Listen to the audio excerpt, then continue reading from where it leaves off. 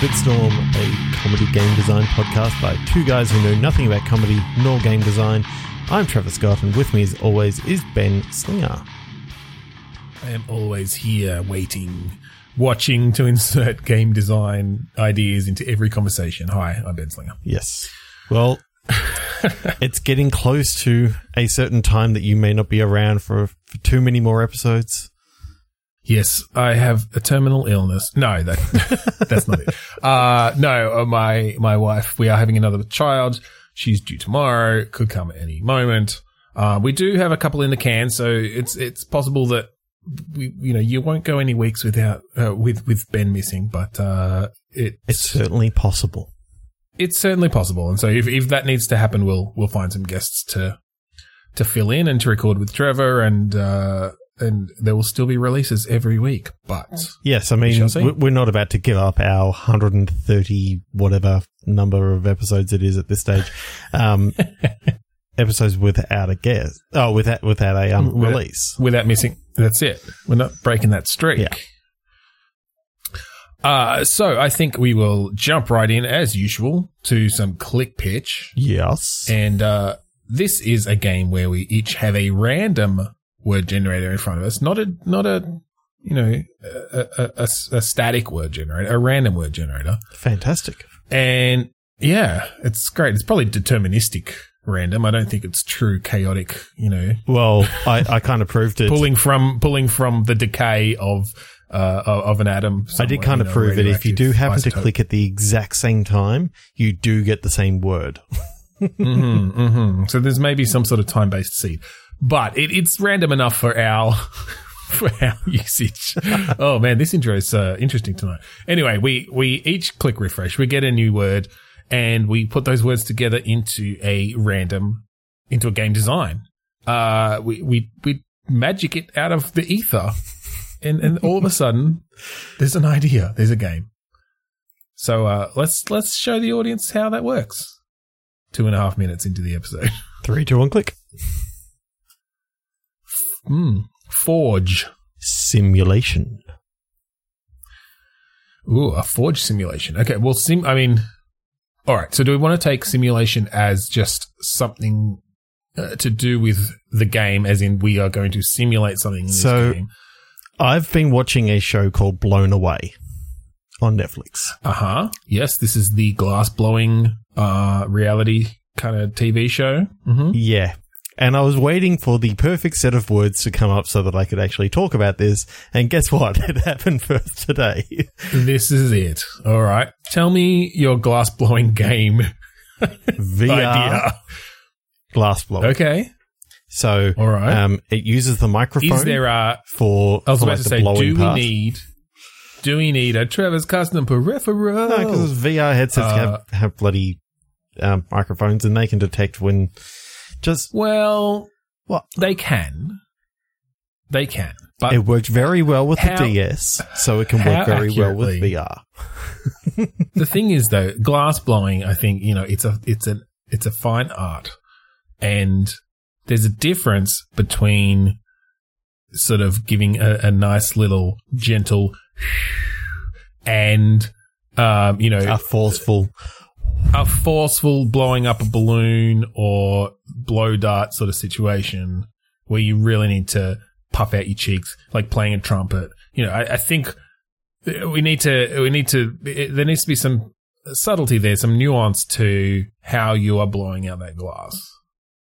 So in watching the show, it actually goes to sort of show that the majority of the work of the artist is actually not in the blowing part, but in the shaping. So, true. Yes, it's about glass blowing, but quite often they just got like the assistant to do all the blowing. Like they do an initial couple of blows, but then they just be working on the actual shaping of it and telling them whether to blow or how hard to blow and that sort of stuff. And it's like, tell them when to stop. And it's all about getting the shape right. Sure. And look, obviously in VR, that's where you're gonna have a bit more finesse and a bit more gameplay anyway. Yeah, so you're gonna have some tools that you can use to like shape and create like the holes that you need to. You can get the glass out of the forge or whatever it is, and put like to reheat everything up, you have to put the object that you want to reheat into the glory hole. Yes, that is actually what it's called. And that is just I have heard the thing. Yes. Yes. Okay, so that's fine. The very sensitive blowing peripheral can be an optional extra. Maybe that's multiplayer, like you said, if they get their assistant to do most of the blowing. You're just telling them when to blow and how hard. There are also other types of games that I'll leave up to your imagination that we can use as peripheral for. Or DLC, you know, I mean. Well, I'm not sure you should be blowing glass while someone's blowing you. Like, that's just call it the Glory Hole Trilogy, and then we've just got to come up with another version. Like, we're just going to come up with the third version. Wasn't that Gears of War when they'd all come out of the ground? Wasn't that called a glory hole? No, that was called a gory hole. A gory hole? Oh. The Glory Hole Trilogy. I like it. All right, so in the Glory Hole Trilogy 1, the Book of Glass,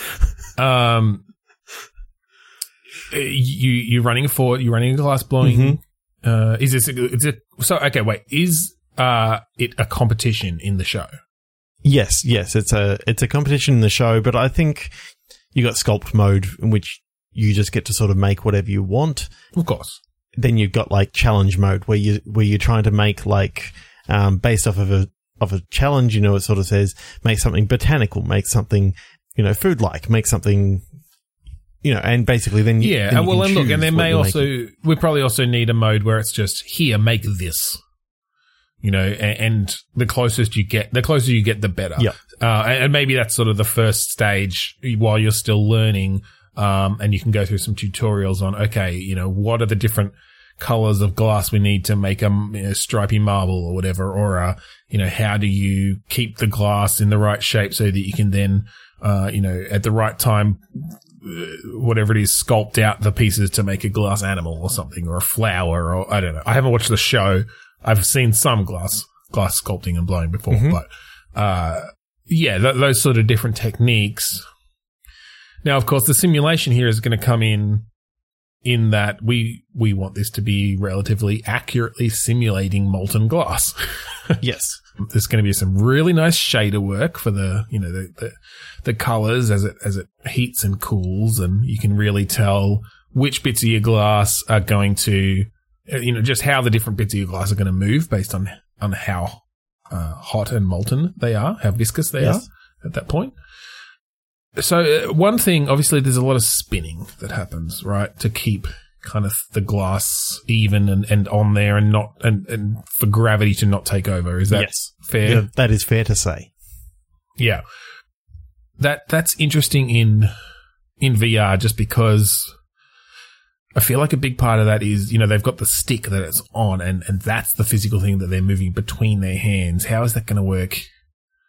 I guess you could. It's going to work really, really well in like the index, because you can actually get the fingers sort of around, pretending to twist, sort of thing. If you get them moving in the right. That's true. Yeah, I guess that's it. I guess it's just you just need to be you're holding it with one hand, and sort of the other hand is guiding it, kind of the way you have like the shotgun grip. In certain games, but your backhand is doing the twisting, the spinning back and forth, or that'd work. So moving on to Glory Hole Trilogy Part 2. No, I think there's some cool stuff you could do in VR there, but I think we'll 3, 2, and click unless you've got some more. Well, I'm trying to think what Glory Hole Trilogy Part 3 is going to be. I mean, there's this girl called Glory, and so it's actually a Buffy. She runs a bar. It's a Buffy the Vampire Slayer season 5 thing of Glory running a bar. Yes, running a bar. It's like a dive bar called the Glory Hole.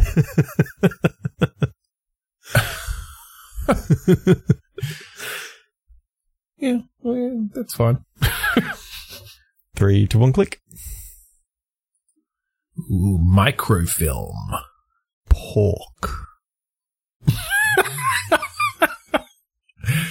Okay. feel like it's been a while since we've had anthropomorphic animals. Meaning my mind is going towards a spy thriller, but everyone are pigs. Mm-hmm. And maybe there's a bit of like Soylent Green going on where these pigs are realizing that bacon is pig. And there's like a microfilm or a microdot. Well, and the microfilm is just like, there's like it's a big conspiracy and there's data on the microfilm because there's been spying going on. Maybe in this world, maybe this is the opposite of Animal Farm, where in Animal Farm, the pigs became the capitalist overlords. Mm-hmm. Maybe in this case, they're kind of the serfs, the peons a bit, and they are being taken advantage of and they're being fed bacon and being told that it's this amazing food. Everyone loves bacon. You're so lucky that you get bacon every day. And it's that crispy stuff too. Oh, it's the good stuff. It's the good stuff. But this is about that one plucky piglet, teenage pig, I don't know. Yep. Who discovers that... All right, so who's oppressing these pigs? I want to say dolphins.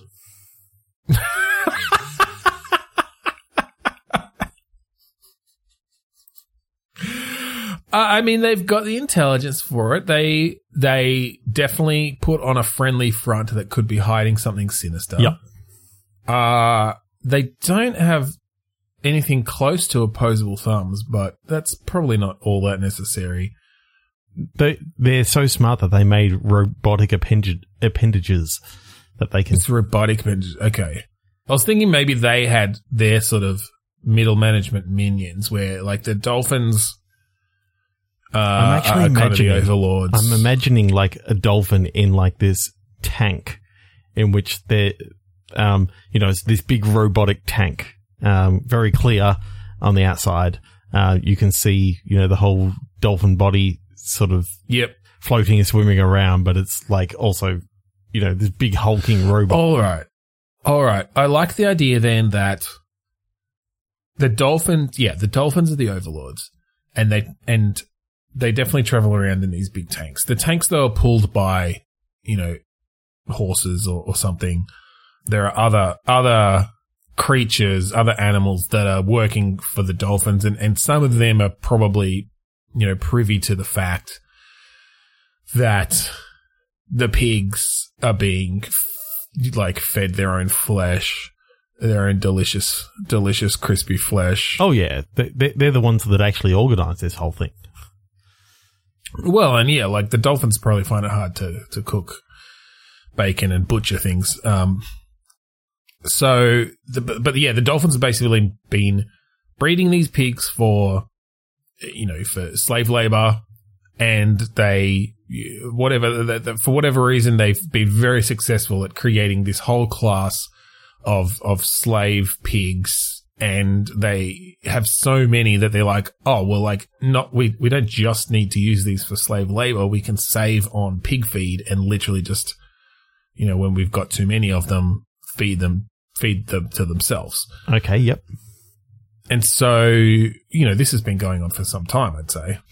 Yeah. I think because of the whole way that, the mad cow disease and all that sort of stuff happened in Britain from, cows eating other cows and that sort of stuff. And it ended up, causing some sort of mutation. I think in this, what happens to the pigs is they start getting a little bit more intelligent, but they also turn a shade of green. Okay.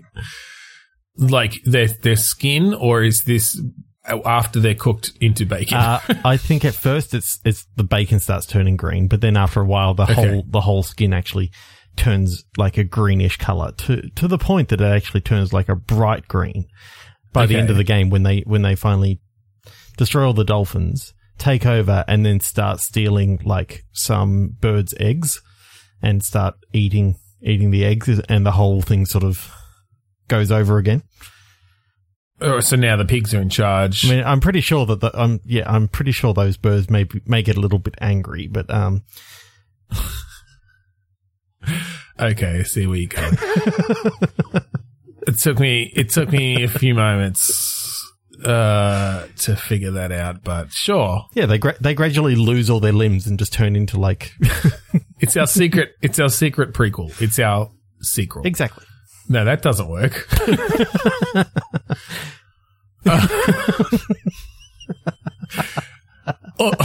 All right, so we've got the base world. Oh, that was great. We've got the base world building. Let's talk about the gameplay. I'm thinking maybe this is a bit of a stealth game, just because there's sort of the spying going on, and you are this. I don't know if you're a pig with any special kind of stealth skills, or if you've just sort of, you stumbled across something that made you want to investigate further. But yeah, I'm. So I think early on in the game, you have like these lowly sort of pigs in almost like a medieval sort of time. They're sort of like toiling away in the farmland, and you see like, you know that whole thing where like royalty gets hoisted on top of like 4 people's shoulders in like a. Right, yeah. I can't remember what that's called, but yeah, I know what you mean. Yes. So basically, it's got this huge curtain around it, and like it's coming down the road, and then the curtain gets pulled off, and it's just this huge glass tank with a dolphin in it, and basically goes, "You there, pigant," or whatever it is, sort of like the peasant version, but with pigs. Come here. I want to give you a treat, and then they give him bacon and all this sort of stuff, and ask this one pig to come along with them to the town. And basically it's just maybe a story of this one pig's family and his descendants over the years. Okay, so you're saying we follow multiple generations? Yeah, sort of, because you're not going to turn like, and it's like the pigs from the pink to green in the one generation. It's going to happen over generations. So, but I don't think it's a genetic thing. I think it's because they're eating more and more bacon. Okay, and there's this like virus that's spreading or something.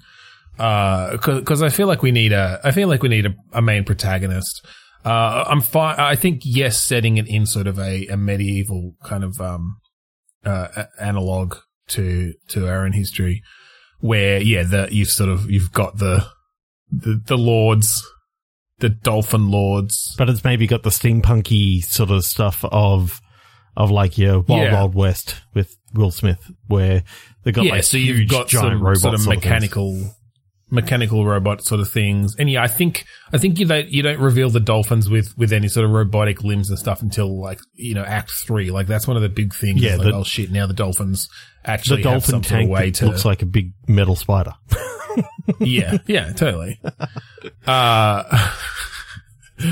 But yeah, I think gameplay wise, you could still start it out like that. That's sort of your little intro. But I do like the idea of just, the dolphin comes out and it's like, all right, look, I've got your treats here. It's dinner time. And just, all these pigs run over and there's a big trough and you just see all this crispy bacon being poured into it and they start munching away on it and digging in. And salty. As a player, you're just going like, what the fuck is going on? These cannibal pigs. Yeah. Yeah. I think there's an interesting narrative story you could tell there, but I think we'll move on. Yep.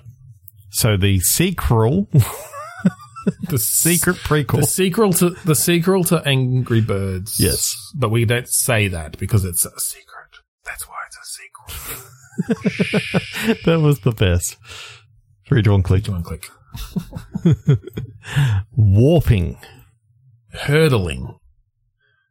So warping? Yeah, warping. I've just got this idea of like a Space Olympics sort of thing, except it's got like portals and stuff that you... That's exactly where I went to. Like some sort of future Olympics. where you've got all these additional tools that over the years, like the rules of these traditional Olympic sports have just kind of slipped as technology has changed and genetic engineering has taken hold. And yeah, what I'm almost picturing is like it's got portal mechanics, but it's like doing a typical thing at the Olympics of, you know, you got to hurdle over X number of hurdles and then finish the race, but there's only one hurdle there. So you basically got to set up your two portals at first. So you're jumping over the one hurdle continuously, and then you fire off to the side. And oh, I see what you mean. Well, I think let's just think about this as, let's look at different Olympic sports and bring them into the future. Yep. You know, 5 centuries or something, and whatever. We've got all these different classic, you know, futuristic technologies. With like portals and lasers and whatever else. Okay, so the first one I want to think about is the high jump. Okay. Now, I think that one does make some sense with those sort of portal mechanics where to get high enough, you might need to jump off a high thing into a portal that then warps you in, like, to launches come out you of the ground. up to then, you know, be able to get over, you know, the bar and that sort of stuff. So you got to work out, okay, I can get up to the top there and then I get enough energy coming down here, and how many portals that can you sort of link together to get the height that you need to get over this, bar. Yeah. Well, maybe it's a combination. Maybe they've, sort of made the Olympic Games more efficient, and they've combined some of the different Olympic sports. Kind of like pole vault and high jump together. Well, I was more thinking that there's like some sort of climbing. Do they have a climbing thing? Maybe just gymnastics. Because basically what I was thinking is there's a time limit, and you have to climb high enough to then jump down into a portal and then have placed your other portal at the right spot to get over the high jump or / pole vault. It's the portal vault. Yep. Love it. But it can't be, it can't be called portal vault because we don't have the license from Valve this time. No, okay. It's off-brand portals. We had warping, so are they like warples? Yeah. And they're not orange and blue. No. They're green and pink. Yep. That makes perfect. Or green and purple. Mm-hmm. Green and purple. Yeah. Yeah, I like that. Green and purple warples. Yep. And and you don't have a gun, you've got a hose. Wait, what? Oh, right. A warple hose. I gotcha. Yep. So is this first person? Like, are we saying we take the classic warple gameplay and except that obviously with a hose you have a limited reach. You have to plug it into the warple tap, the warp tap. Yep. That gives you your warp juice. And the fact that warp juice is now a thing is just kind of wrong. Well, maybe it doesn't create, oval shaped warples. It's just splotches. It's like a spray. So you switch it to green and then you go like spray it where you need to. Yep. And then you switch it to purple and spray it wherever else you need to. And those two sections are connected. Now, if you've missed some of it, does that alter the shape? Like, do the shapes have to match up well enough? No, I think our warple technology is so advanced that it even sort of evens itself out. There's no such thing as like a cheese grater effect or as a misshapen kind of that's probably wise. As in you don't have to worry about it. Like you can even lob out a stream of warp juice into a spot. As long as it hits a spot, then it's fine. Yeah. Here's the thing that's interesting about warp juice. Can you create warp juice balloons that you fill up with the different colors of warp juice? I think that gives you some new techniques. That really does. It means that you've only got a limited. I'm actually kind of moving away from the Olympics thing. Yeah. Maybe the narrative of this game is set around Olympic sports or the Olympic Games in some way, but you move away from that, and it is more of a traditional first person puzzler, but it's warp juice. Okay, so I'm loving the idea that it starts off as like you're an athlete at this Olympic Games, and then you finish your events on the first day. And just as you're leaving, you get attacked by like a crazed one of those balloon artists, that. Oh, okay. That has like a whole, belt full of balloons, but he's like attacking you with like these blown up, novelty hammers and stuff like that. Okay. Yep. So sure. You beat him and so you stand there and now, while he whacks you with a novelty. You've got a belt of all these balloons in which you can now take your warp juice with you because you've now got all the balloons to fill up with warp juice. So, did you have that warp juice in the first place because you're a competitor in these like future Olympics? Okay. Yeah. So the very first, first third of the game is you with the hose doing like the Warple Olympic. The Warple Olympic Games. Oh, I just figured it out. Diving and high jump or like pole vault. Yep. Yeah. Then it's a matter of you have to. You're diving into like a puddle. Yeah, into a puddle of warp juice. And so it's about the technique as you come down, how cleanly you get into that puddle. And then, of course, you go like flying up into the air and you have to go over the pole, like the hot super high bar.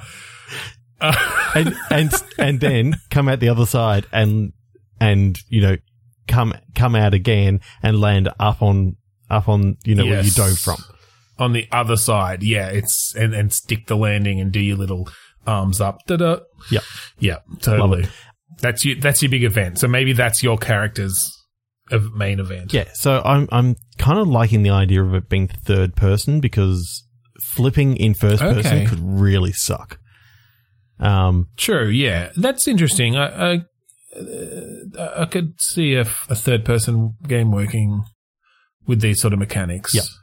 I guess you just have to figure out how the camera would work if the other side of your Warple is elsewhere, right? Does it just kind of flick over there or something, or does it keep, maybe the levels are created in such? I think it follows through. Oh, I see. It's a behind the shoulder kind of third person. Okay. That's probably fine. Yeah, all right. Yeah, but or you're diving, you're not going to see it from the side, and you're not going to see it from sort of you seeing yourself go down. It's probably going to go over the top and watch you go down into this Warple. Actually, that's kind of cool. I do actually love the visual of like sort of over the shoulder or like behind, seeing the dive, the camera following down. Except of course you're diving into a Warple. So it's actually, as you go through it, you're no longer diving up. You're now diving down. You're now flying up. This is all one smooth motion. Yeah. Gravity takes hold. Like, you've got to do some moves to hit the right movements to get over the bar, and then And then as you're reaching the peak of your jump, that's when like the hose is actually running out of space. You've now got to fire the warp juice down at the bottom. That's where it, because you've got to get over the pole, you've now got to create a new portal or a new Warple. Right, I forgot about the hose.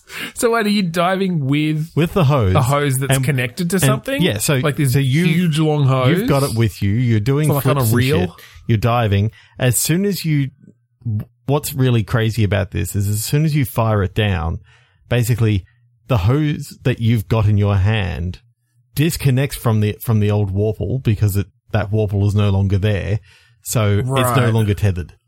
So basically, you can use it as sort of like a a pivot point sort of thing for a little bit, but then as soon as you fire off the next warple, your hose is detached, so it can no longer help you. Yeah, that's trippy. Yep. I like it though.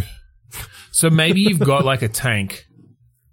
I feel like you've kind of got a tank of warp juice that gives you a limited supply, but you can only fire. It's like enough for one burst or something. So if you're not tethered, then you can't refill that. You've got like a limited. Yeah. It's a limited resource at this point. And so that could really drive the puzzle design because you've got these fucking warp taps, these warp points that you can hook your hose onto. And maybe initially you literally have to walk over and hook it on, and later in the game you get the ability to like shoot out the hose and attach it in some way from a distance so that you might, for example, a puzzle room starts, whatever the narrative context is. You come in, there's no tap, you've got room for one warple. You've got enough juice for one warple. You don't have many balloons filled up at the moment, so you can't rely on that. You have to rely on the hose because you don't have. You have to rely on the hose. You don't have a thin enough nozzle to actually, fill up your balloons. Yeah, exactly. But you don't have physical access to the tap. Yep. The warp tap. So yeah, this might be the first time that you find now I get an attachment for my warp tank, which lets me magnetically, throw the hose, over something or through a hole or even through a warple if that's, if that's what the puzzle is, hook it up to the tank and then you've got more of your limited supply of warp juice. Yep. I feel like there's a lot of cool puzzle mechanics you could do that haven't that weren't explored in a game like the Portal series. Yep. Yeah, that's cool. That is very cool. I like it. I like warples. I like warples. 3, 2, 1, click. Cashew. Rectangle. Cashew rectangle. Have you ever seen a cashew that hasn't been deshelled yet? Have you seen it when it's on a tree? I probably have, but I'm going to Google it. Google it because you'll realize just how much waste there is in a cashew. The cashew nut is only this one tiny little part of it. The rest of it is like a cashew fruit. Oh, what the fuck? Yeah, exactly. The little green bit hanging off the end is the nut? Yep. That's bizarre. Yeah. Oh. Oh, they're weird. Yes, very weird. I don't eat them anyway. I love cashews. But, yeah, so I'm thinking something around the wastage of cashews. I'm now intrigued by the shape of these things. I feel like we need to explore, they're like weird little birthing pods. I feel like this is the Matrix, but cashews or something. They look like a tree of these reminds me of we're harvesting these things for their fucking body electricity so we can run a simulated reality. I kind of like the idea that you remember a couple of weeks ago how we had that 2D shape world that we took into the 3D and all that sort of stuff. I like the idea that one of the rectangles gets woken up out of there and wakes up out of this cashew pod. Okay, that's interesting. Yeah, we can go back to that world. So it turns out that the whole 2D world is a simulated reality. It's just they didn't have the computing power to make something like the Matrix, so they had to make that two-dimensional world. I'm picturing that it was in the 80s or something like that. So yeah, exactly. It's simple shapes. Yeah. Very simple pixelated shapes. So I don't think maybe this is a sequel or something. Like I don't think we need to explore even the 2D world that much initially. Obviously it starts in that world. Yep. Oh, well, I mean, this is the thing, actually. It almost makes me want to retcon that past game because the character in that game is obviously the one. Because they saw outside the 2D-ness of their world. So he wasn't just a wizard, but he was actually the one. Yeah, exactly. Although when you're talking about dimensions, maybe that actually makes him a one-dimensional thing.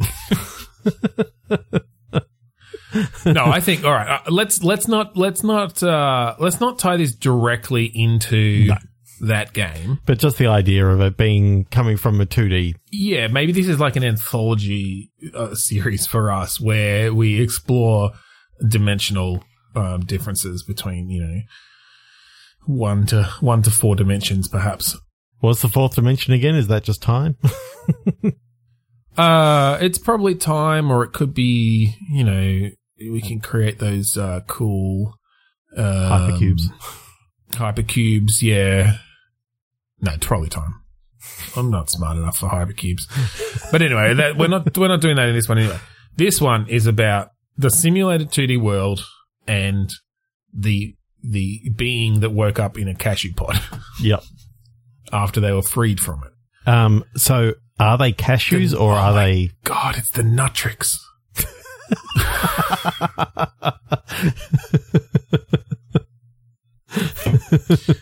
I think we have to do nuts now. Yeah, the Nutrix. Yeah. God.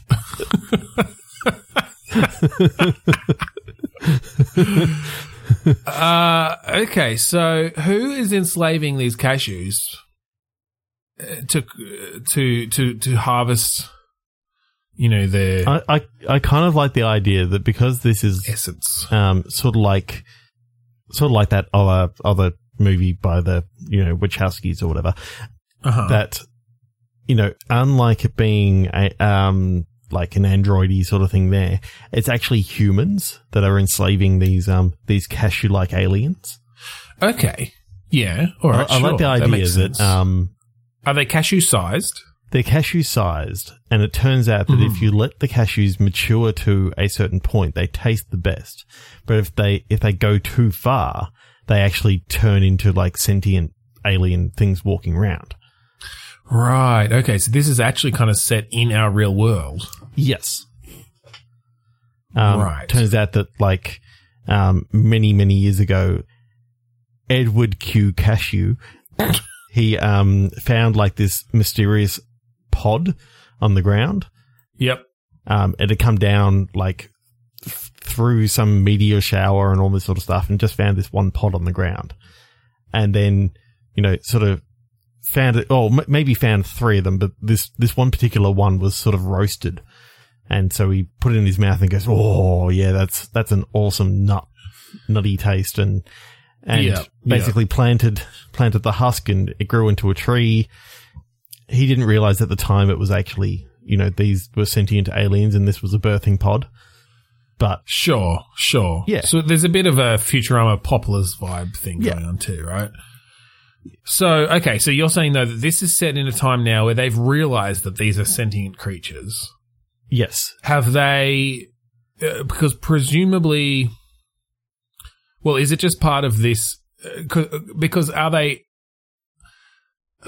that's a lot of questions and sentences without ends to them. But what I'm getting at is have they changed these pods in some way to keep them kind of from waking up, or does the life cycle of these aliens rely on some sort of external force to pull them out, and otherwise they just continue in there and also now, because we've got the whole, we wanted the whole generated 2-dimensional Nutrix, have the humans done that? Or is that just So I think this tree...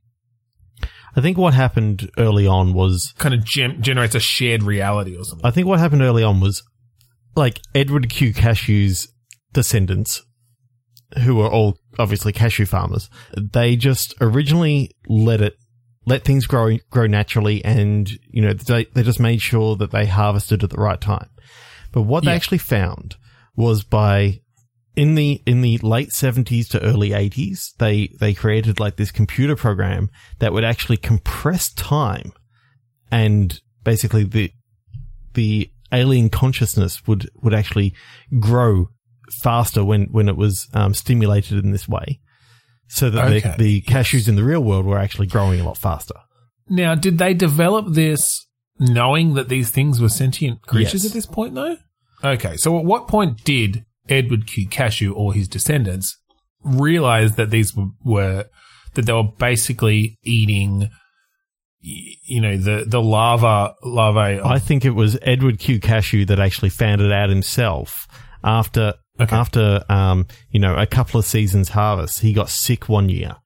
Yep. And couldn't go out to harvest, and literally it came out 3 days later than when he would normally harvest, and these cashews were walking around. Like they'd hatched and they were starting to walk around, and he realized what he did. Okay. And they've like dropped off their like seed pod. Basically pods. all these birthing pods had opened, and the cashews were nowhere to be found. And then he actually found, hiding in his barn or something like that, there was some cashew aliens, and but he realized that he's been making so much money. Oh my God, I wish we had enough. He'd been making so much money from selling these cashews that he murdered them all, and then, came up with, the rules of cashew farming. Yeah. Yeah. Yeah, I love that. I really wish we had enough of a fan base to do some fan art of these fucking cashew aliens.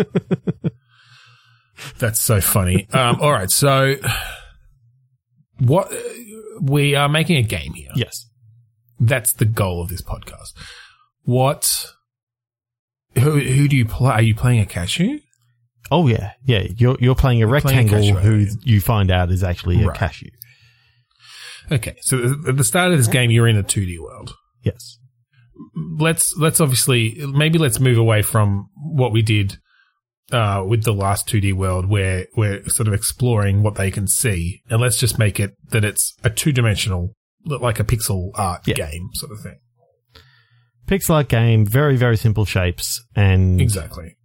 You sort of you're going to work and all this sort of stuff. Very similar to that unnamed film from the Wachowskis. That you're playing a character called Bio. And you go to work, and you get called in by Agent Thing, and some weird shit happens. Well, Agent Star or something, is some sort of geometric shape. Agent Hexagon or Agent Triangle, something like that. Yeah. And yeah, I like the idea Mr. Rectangle. You get a call from someone Squarephius. Squarephius, gotcha. Well, I was thinking though maybe he had to be like a higher number of sides. Yeah, like he's a rhombus. Well, that's not more sides, but like he's slanted enough that makes sense. Wait, rhombus is slanted ones, or they're the anyway? Whatever. Yes, or rhombius or something like that. Rhombius.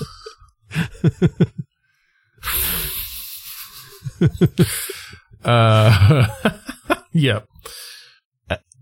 And basically, triangle. It's like Trinity is still Trinity, but she's just a triangle. Yep. All right, and so you kind of learn that this world is not what you think it is, and Rhombius offers to wake you up. Yes. And you've got the whole scene of the sweeping camera going across this cashew tree with these kind of slow-moving human hands, like coming up. I'm just imagining like pulling one off.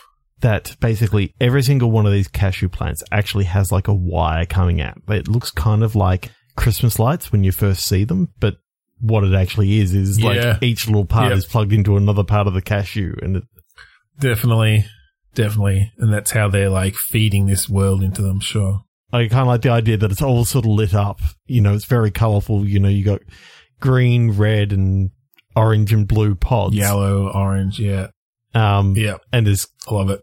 Little cashew thing hanging off the bottom. And so the birthing pod opens and it just drops. Yeah, it opens and it just drops. And you get this scene of the camera like following it down as it like grows its arms and legs and eyes or something. There's no eyes to start off with, and they kind of they just look like a cashew to start with, I think. But part of the birthing process is they kind of unfold from this curled up cashew shape. They really do look like fucking little embryos.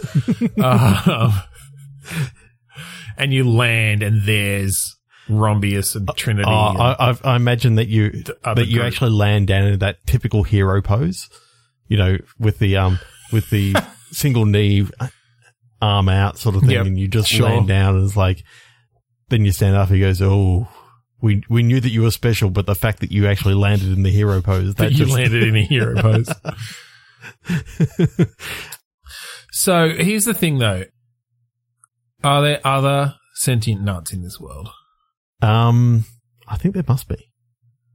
Maybe they're like trying to go around. Maybe all nuts are alien life forms. But because of what humans have been doing, like they may not all be actually sentient anymore. Like their species have kind of been destroyed in certain ways, but then the goal is to like go around and like wake the peanuts. Well, what I kind of like is that the you know, you find an ancient text written from like some cashews that have actually lasted a long time, and you know they've actually evolved into the next stage of the cashew, because the cashew is still only a very small stage or very early stage in this alien's life. Sure, it's like the caterpillar of and. Basically, the cashews was sent as a rescue party for these maybe peanuts, maybe Brazil nuts, or maybe just like all the nuts, that are like trapped on Earth. But it turns out that the cashew is actually like the most deadly one of all, because they're actually from like an assassin clan or something like that. Right, or maybe they're just. No, I like the idea of. Yeah, okay, they're like a. Cashew stealth assassin. Maybe they're like they're actually themselves. They're actually themselves. It's a deep cut. The last Tenchu that came out. Are they actually like a genetically engineered species of nut themselves? Yep. Who are kind of the defenders and the assassins of this vast like. Nut intergalactic network of nut beings. This Nutrix, if you will. Well, no, the Nutrix is but I like the idea that it's like the humans happen to call it the Nutrix, but then it turns out that the bigger thing is also that's by the actually nuts, what they call their big the interconnected. Well. Yeah, okay. Because what I think happened basically is like it was a colony ship that was sent. They sent out colony ships all the time to colonize new planets and things, but one of them got sent to Earth, and the humans just like started fucking eating them all and breeding them in these ways that prevented them from reaching maturity. And so basically like these cashews are fucking saving their babies, the nut babies. Yep. Oh my God, can you imagine when they discover peanut butter? Oh my God. It's just like their children like ground into paste. Yep. Oh, what about the final battle in like the satay factory?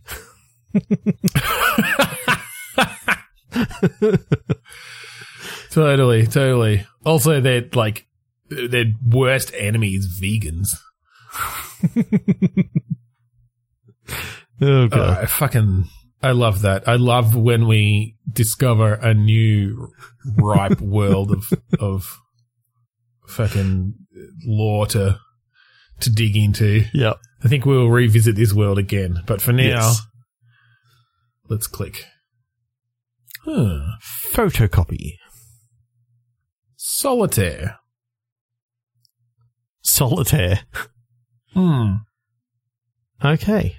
So, for some reason, my head has gone to an old Paul Jennings world story that I read ages ago. Maybe unbelievable too.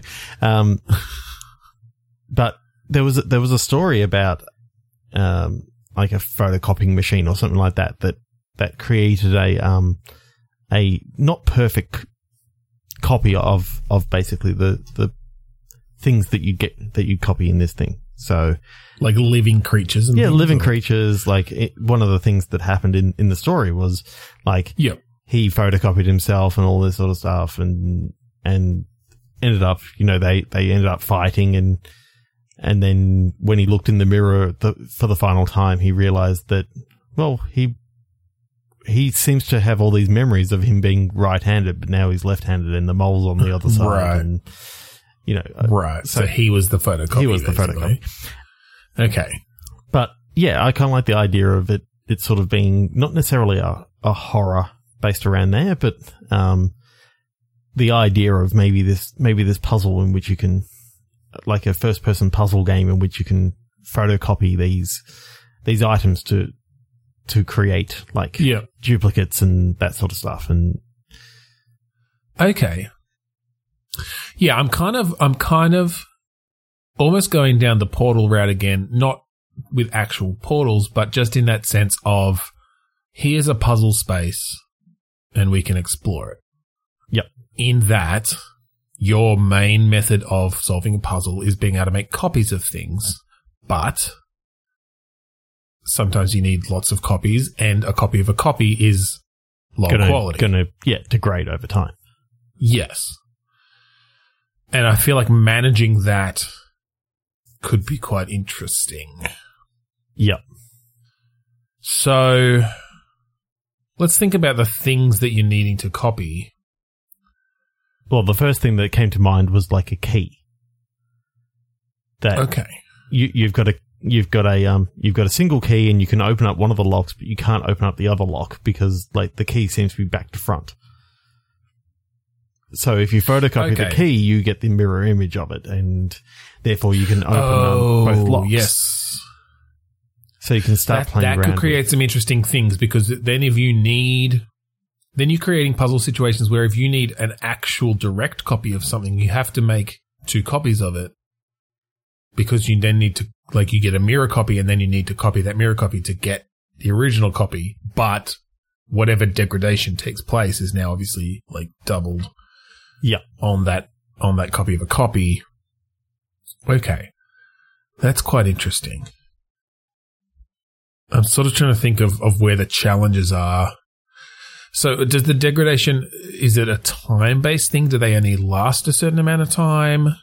And so there's a time pressure of, I think there's also maybe a strain on the original artifact.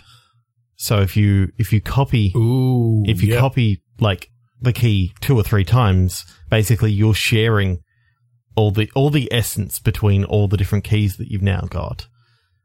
And basically they start breaking down if they go too far.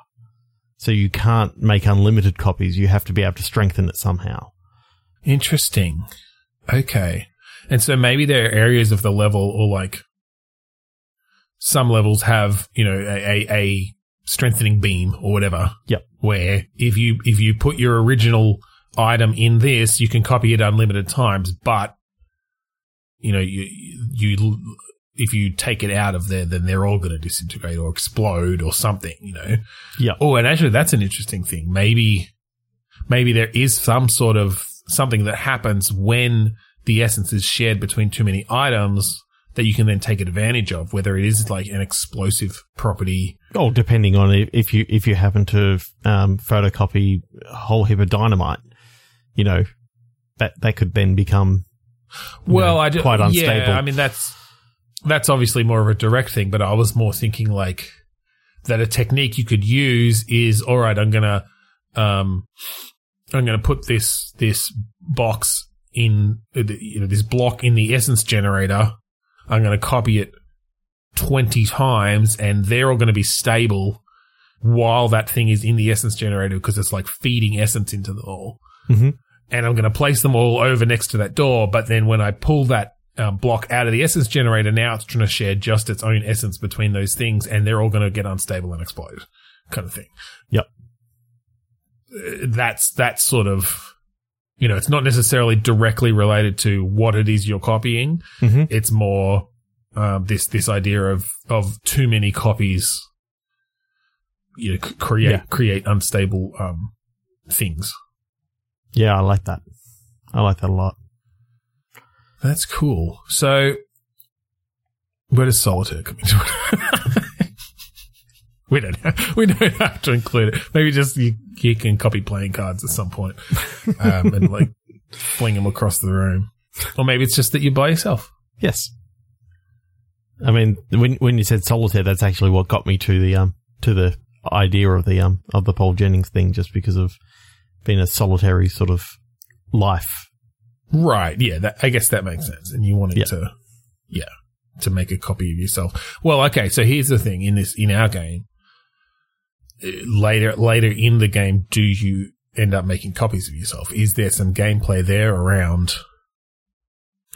Maybe you bring in that idea of, some games have that thing where it's like, okay, I'm going to use one copy and I'm going to play out the action that copy's going to do. And then I like reset back and I can do something else so that whatever that first copy did, I can take advantage of that. Do you know what I mean? Yeah.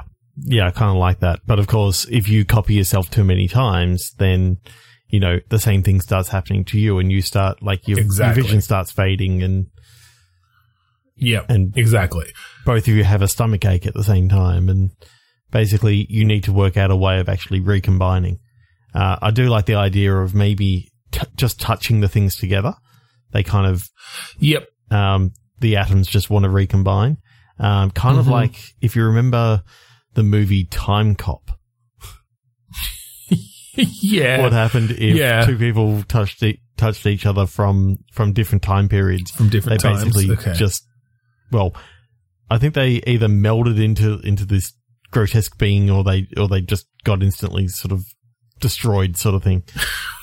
Right. Like, I kind of like the idea of it kind of almost being a Cronenberg-y sort of thing that you, as you're going through, you see some different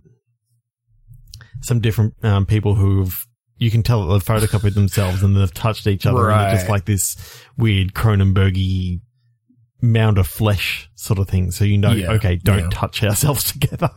Don't touch yourselves together. Yeah, maybe you can just maybe your photocopier has a kind of a recombinatory mode where you can bring the essence of something back to the original. Yep. And just destroy it. Because you want to give the player that ability to mess around with different solutions and that sort of thing, of course.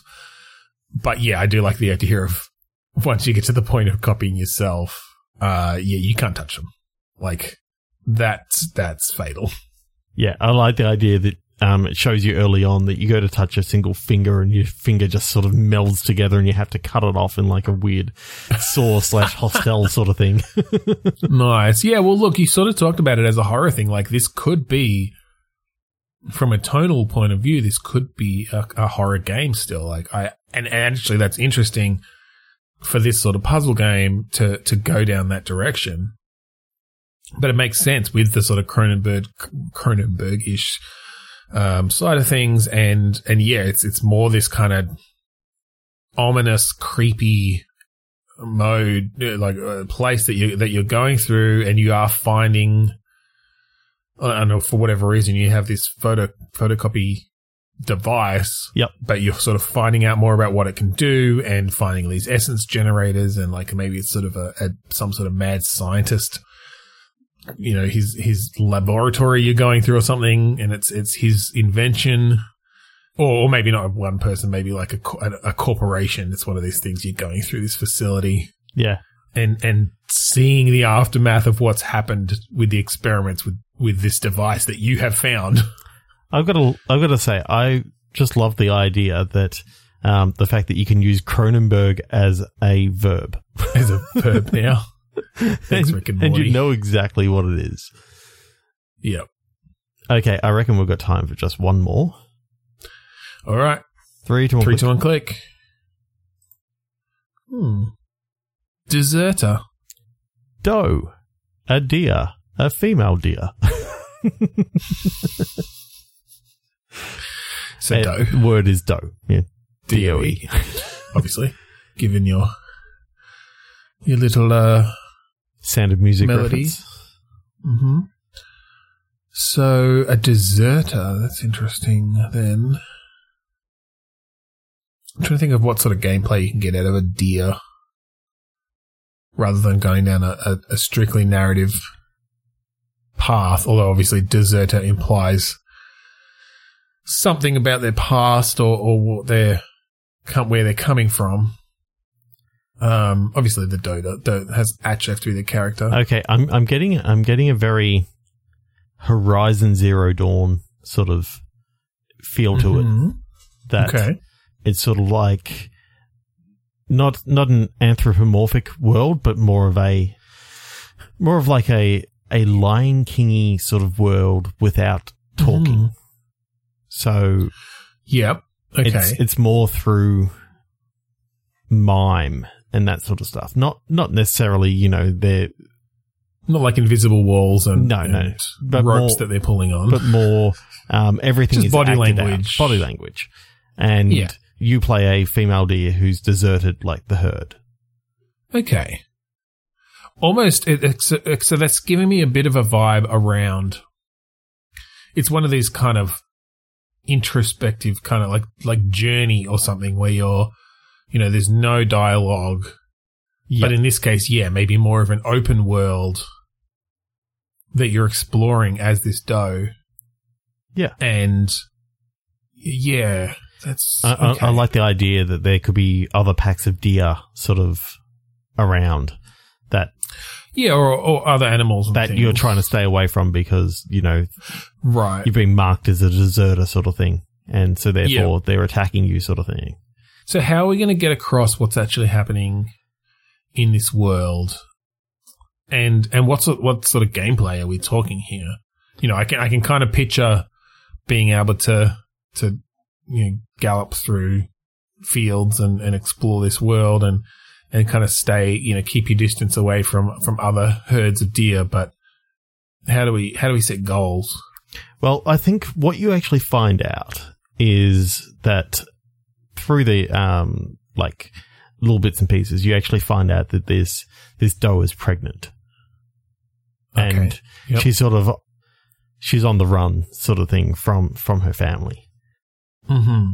Just because of, I don't know, maybe you can have some small flashbacks as to what happens to, the young of these doe basically being, put into, I don't know, training to like hunt and kill things, and I know you can have. Ooh, I kind of like the idea of this like sort of bloodthirsty herd of deer. Yep. Where, the leaders of this herd, they're soldiers basically, and they're forcing everyone else to follow them. Yep. I like the Lion King comparison, in that this is Scar after he's taken over, but obviously it's deer, and pushing the herd into ways that it didn't want to go in, and it's for his own. And I like the idea of this deer sort of trying to basically just escape, and maybe it can be a shortish sort of game, as in not a 30-hour epic sort of thing, but more of a you're escaping this sort of area. You're trying to escape to this beautiful, pristine forest that you can sort of think of, like in Lion King, and I kind of like the idea of like these different animal groups that you're sort of trying to escape, and finally you come across like this beautiful pristine forest, and you you have your child there. You have your child there, and all of a sudden you realize that this is actually still part of the Disney universe, as you realize that it's the start of Bambi.